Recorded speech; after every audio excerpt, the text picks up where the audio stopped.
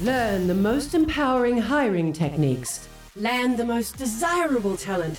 Launch your company towards massive success. This is the Higher Power Radio Show with your host, Rick Girard.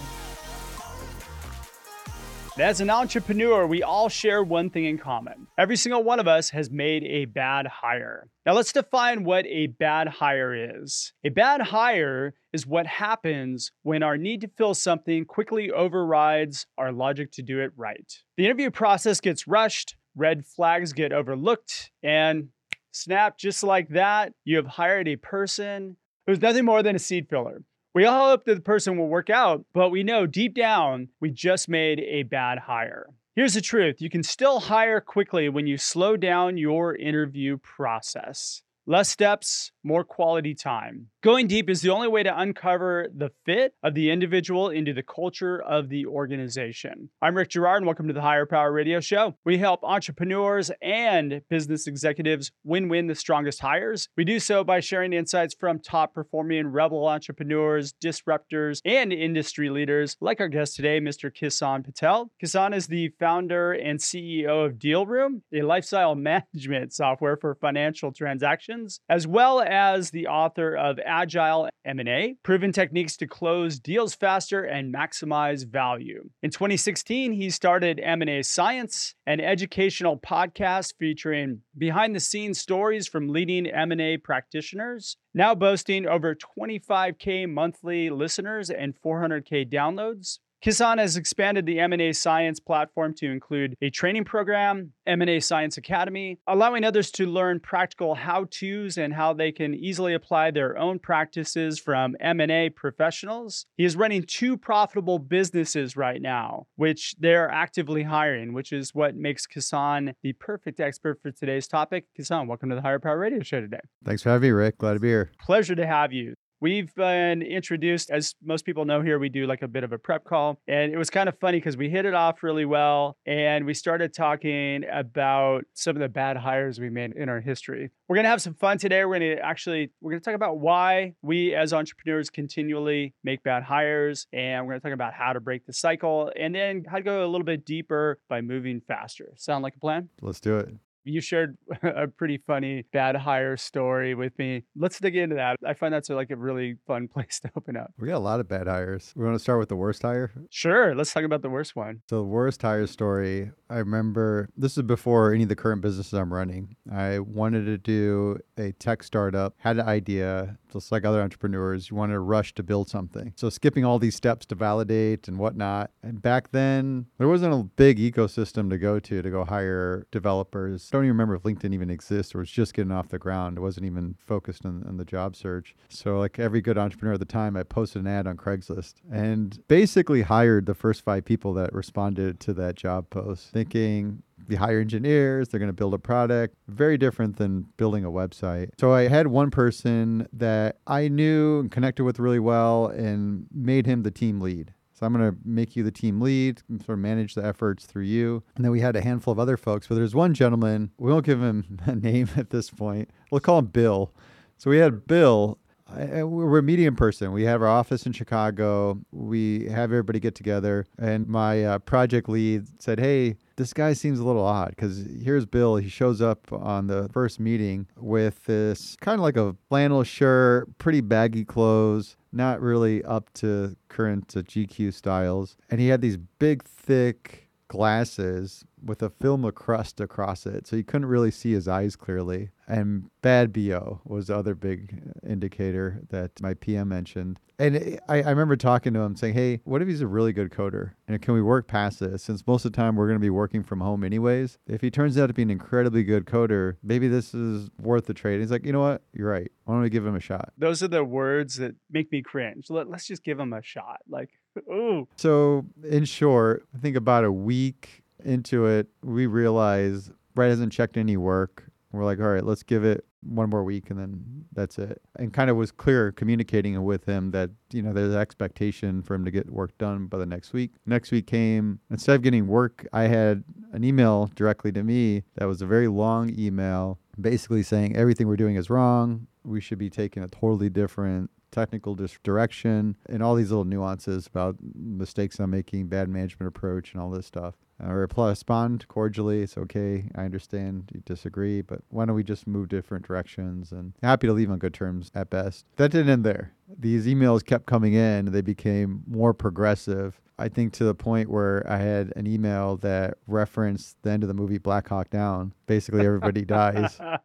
This is what's going to happen to you and your company. These emails kept coming. There was weird things where my Craigslist account got hacked into and he's posting ads. So I'm getting all these odd phone calls, the things that were really falling into more of a harassment category. So I thought, hey, this person, let me go call their local jurisdiction just for peace of mind that I don't have anything to be concerned about. And I remember calling and an elder woman picked up and I was explaining everything to her. And we're both like laughing about it. I'm like, this is really funny.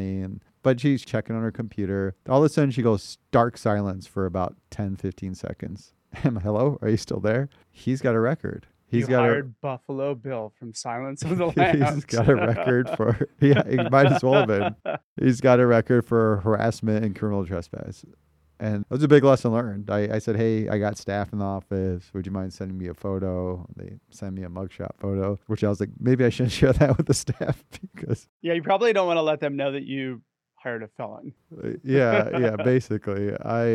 So that was a good hard lesson. This is a reason why they do background checks. It's a reason why you have a formal interview process and you don't jump the gun and just hire people right off the bat. There was some good lessons learned out of that experience. We all have to have them, right? I think in total, Rick, I had about 150. I saved them for a period of time, but I had about 150 emails from this individual over a course of, I want to say, a year and a half. So nobody else hired him because if you would have gotten hired, then what would have happened? He would have transferred that over to somebody else. That's what I was hoping. Oh, man. You should have probably called somebody that you knew and say, hey, you need to hire this guy. Get him off my back. So fast forward to today, let's talk about some of the challenges you guys are having in your organization as far as hiring goes. I think we had actually talked about hiring cross functions. Where are the challenges there for you? Well, it changes. When you are a little startup, as a founder, CEO, you have to do most of the hiring. And the first problem is you tend to be biased and hire people like you, which is not good. Same strengths and weaknesses, bad, and we'll expand on that. Then as you grow the company, around 20 to 30 people, you'll have to stand up functions. So software business, your development, your R&D development function starts developing, and that's kind of the first thing you build out that team. And then for us it was marketing, sales. Now we're starting to look at some of the other components. It gets difficult to be the leader to run around trying to staff these different functions as you're standing them up, which is where you need to have a leader in place and work with them and put that burden of responsibility on them and know that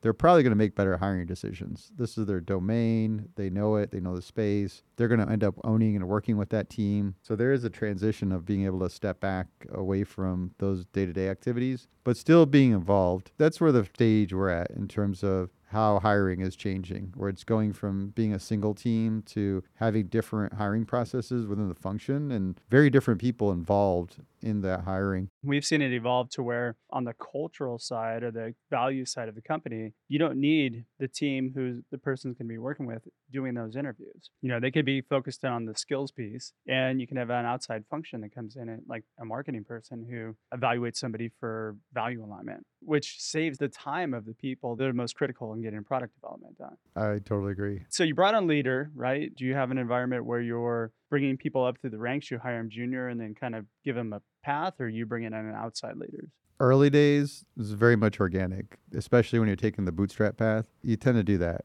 If you raised millions of dollars, great. You're positioned to hire your VPs and allow them to bring their former colleagues over and build their team out and get there faster. So very much a bottoms-up approach. I think now that we're hitting our strides with growth, we're investing in higher level of talent as needed. I think we very much have a culture of, if there's a person we identify that wants to take the opportunity to move up into that leadership role, we're willing to give them a shot. And if it doesn't work out, we're willing to talk to them and sort of clarify why that didn't work out or why we need to put somebody in as an outside expert. And I think just being transparent, being really clear that, hey, there's certain roles that we do want to bring outside expertise in, just because it's going to bring some unique skill set to the team and company that would allow us to achieve our goals faster. Well, on that concept of also like hiring talented people, as you come across people, whatever you're doing on a day-to-day basis, when you come across people who are really strong, smart people who kind of resonate with the organization, even if you don't have a role for them. It's hard to hire good people. I think when you want somebody really, really good, it's taken a lot of time. Even myself, if there's certain roles and we're running a really active process, going to be competitive, that's great. I really allow the team to run that. But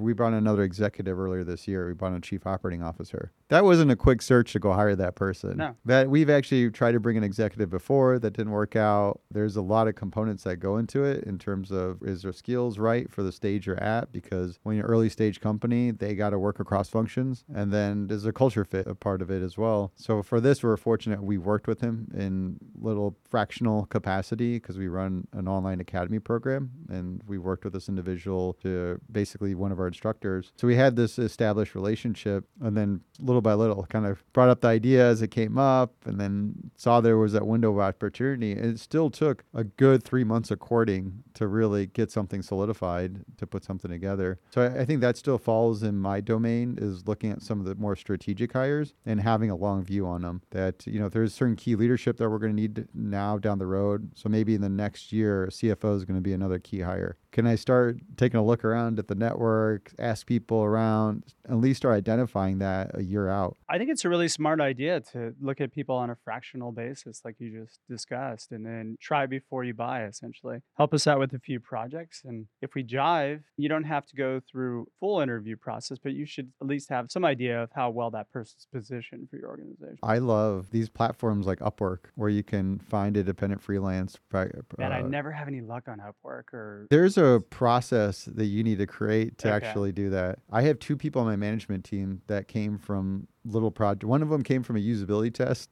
I think, and it was funny because my interns in their second year of business were conducting a usability. And when you're early, you do that. You leverage interns. They're doing a usability test. I happened to have walked by to check up on them where they had this individual on a speakerphone. And what piqued my interest was he was citing bugs as he identified them in more of a professional documentation or technical way you would document it. So I thought, wait a minute, he doesn't even do a usability test. Put him on the QA team. They need some help. And he ended up replacing 3 part-time folks that we had doing QA work. And then the person initiative, he said, started noticing there was an issue between the documentation our engineers needed to develop and what was created for them. So he fit himself in there and was writing the documentation, essentially project management. Next, I had that conversation and explain, hey, you're doing this new activities and whatever, maybe we can update your title and comp. I'd had that conversation about 3 or 4 times over the course of the past 7 years. And then we have another hire, same thing, engineering. Started off in a little test project. Here's a $100 project to fix a small problem we had. Did success at that.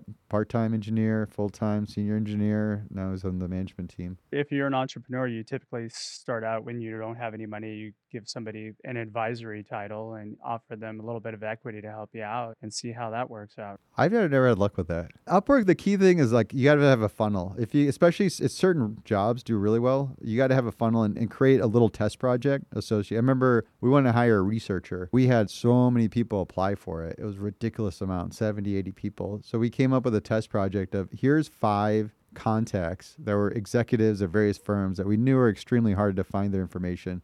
Go find their contact information. And that quickly narrowed it down to 3 or 4 candidates. That sounds like a search process. That's what I do. You're listening to the Higher Power Radio Show. I'm your host, Rick Girard. For our podcast listeners, we're going to take a quick educational moment from our sponsors.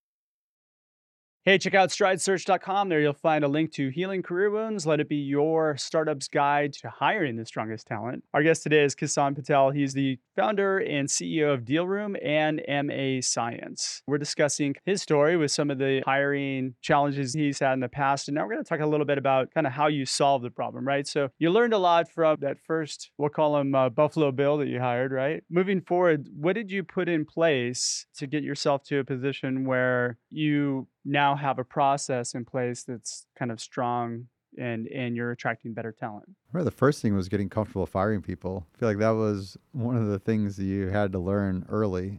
And I see founders struggle with that. They know there's a mismatch. They keep the awkwardness. Eventually it gets super awkward and a person leaves. But that's not the right way to do it. It's better to be proactive because if you didn't do the right hire, being really proactive about having the tough conversation. hey, this wasn't a good fit. This is why, and just being really, but then don't leave a person hanging.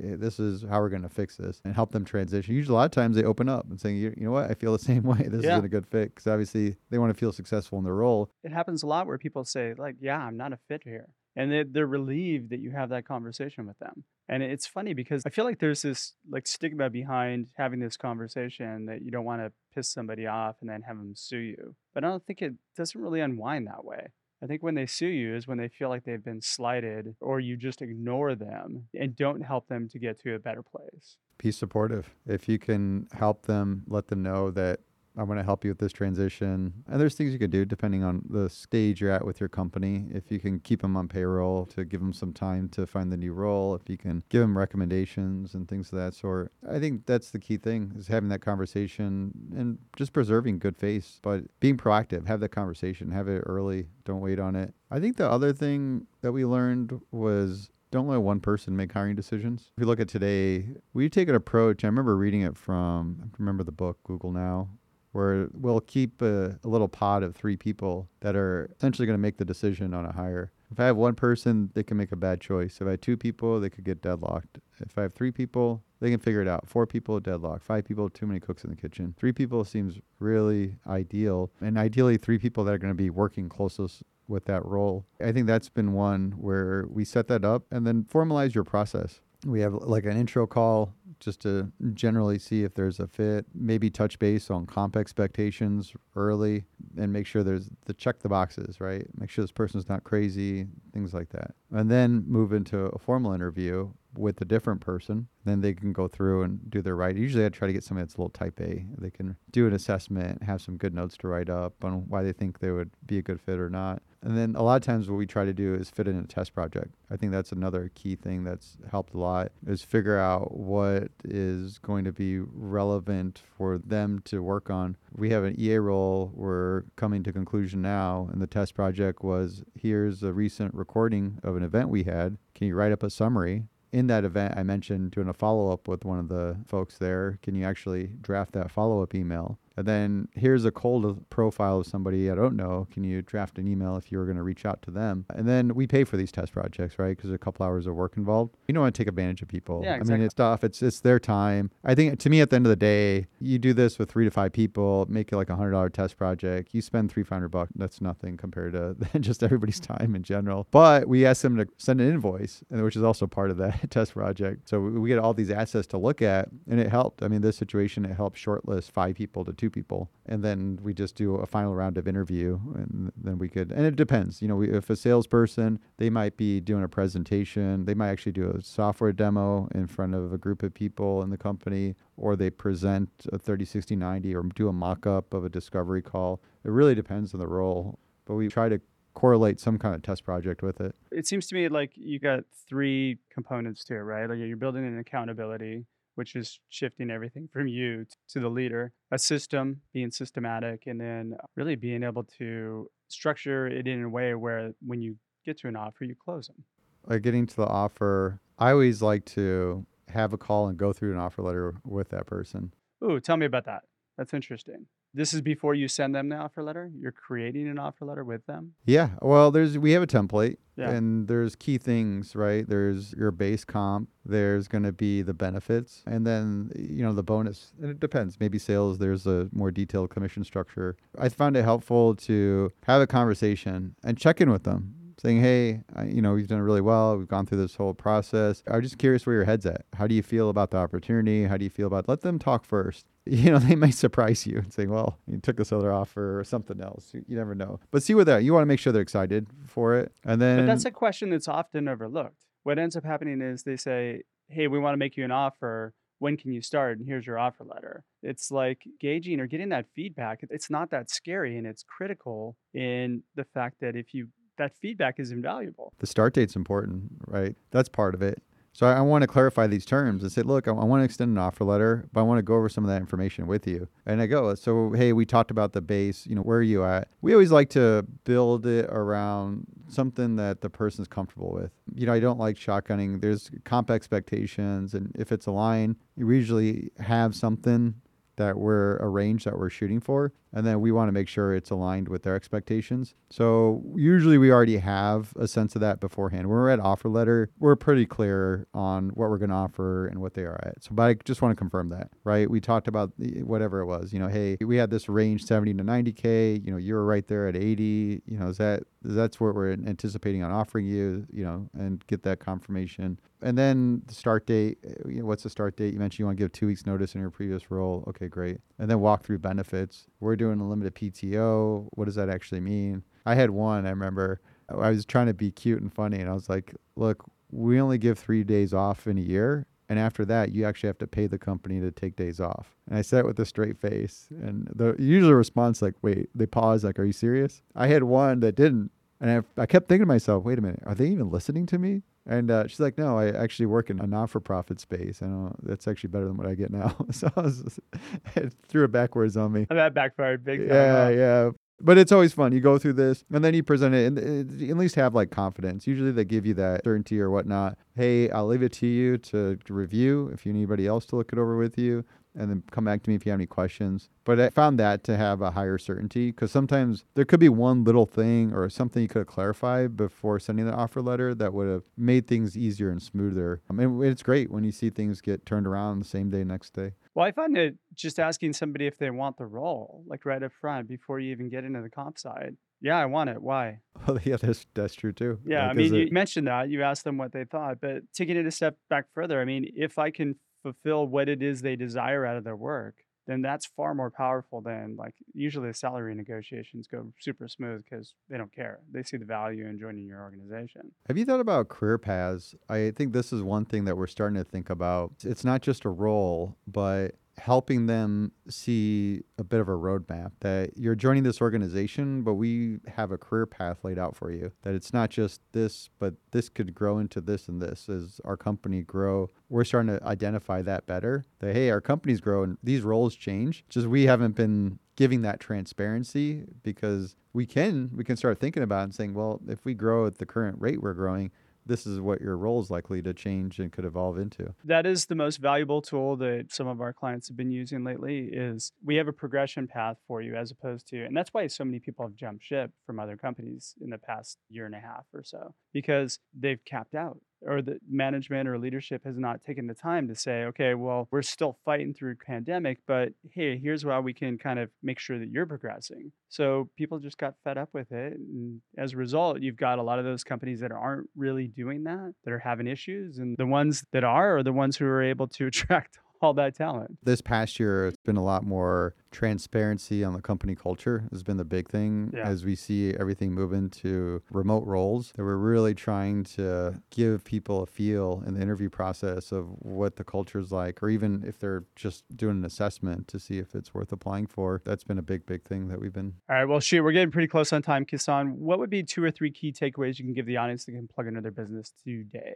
Building off that, values. I think that's one I didn't take lightly in the beginning. I thought it was kind of a fluffy joke type of thing that companies leaned on just to rally people for a reason. But when we look at how that applies today, and if we take our goals and reverse engineer it, it should lay out these key values that you need to identify in people to hire. So that's been a far greater emphasis in our whole hiring process, is finding unique ways to identify these common values that fit our company and how well a candidate would fit into it. I think that's a big one. Just having a good mix of your search process. I think, if you incentivize an internal staff is good. Having proactive search out there and passive search, the combination. I've seen that this past year where for even sales roles, we've had 1-on-1 fall from all the different channels. Ended up working out really well. Today, the best sources are referrals and proactive recruiting, right? People that you've built a relationship with. Kisan, thanks so much for your time investment today. And I want to welcome you to the Higher Power Radio community. Now, what would be the best way in which members of the audience could reach you, find out about your companies? Sure. If you're interested in learning about M&A,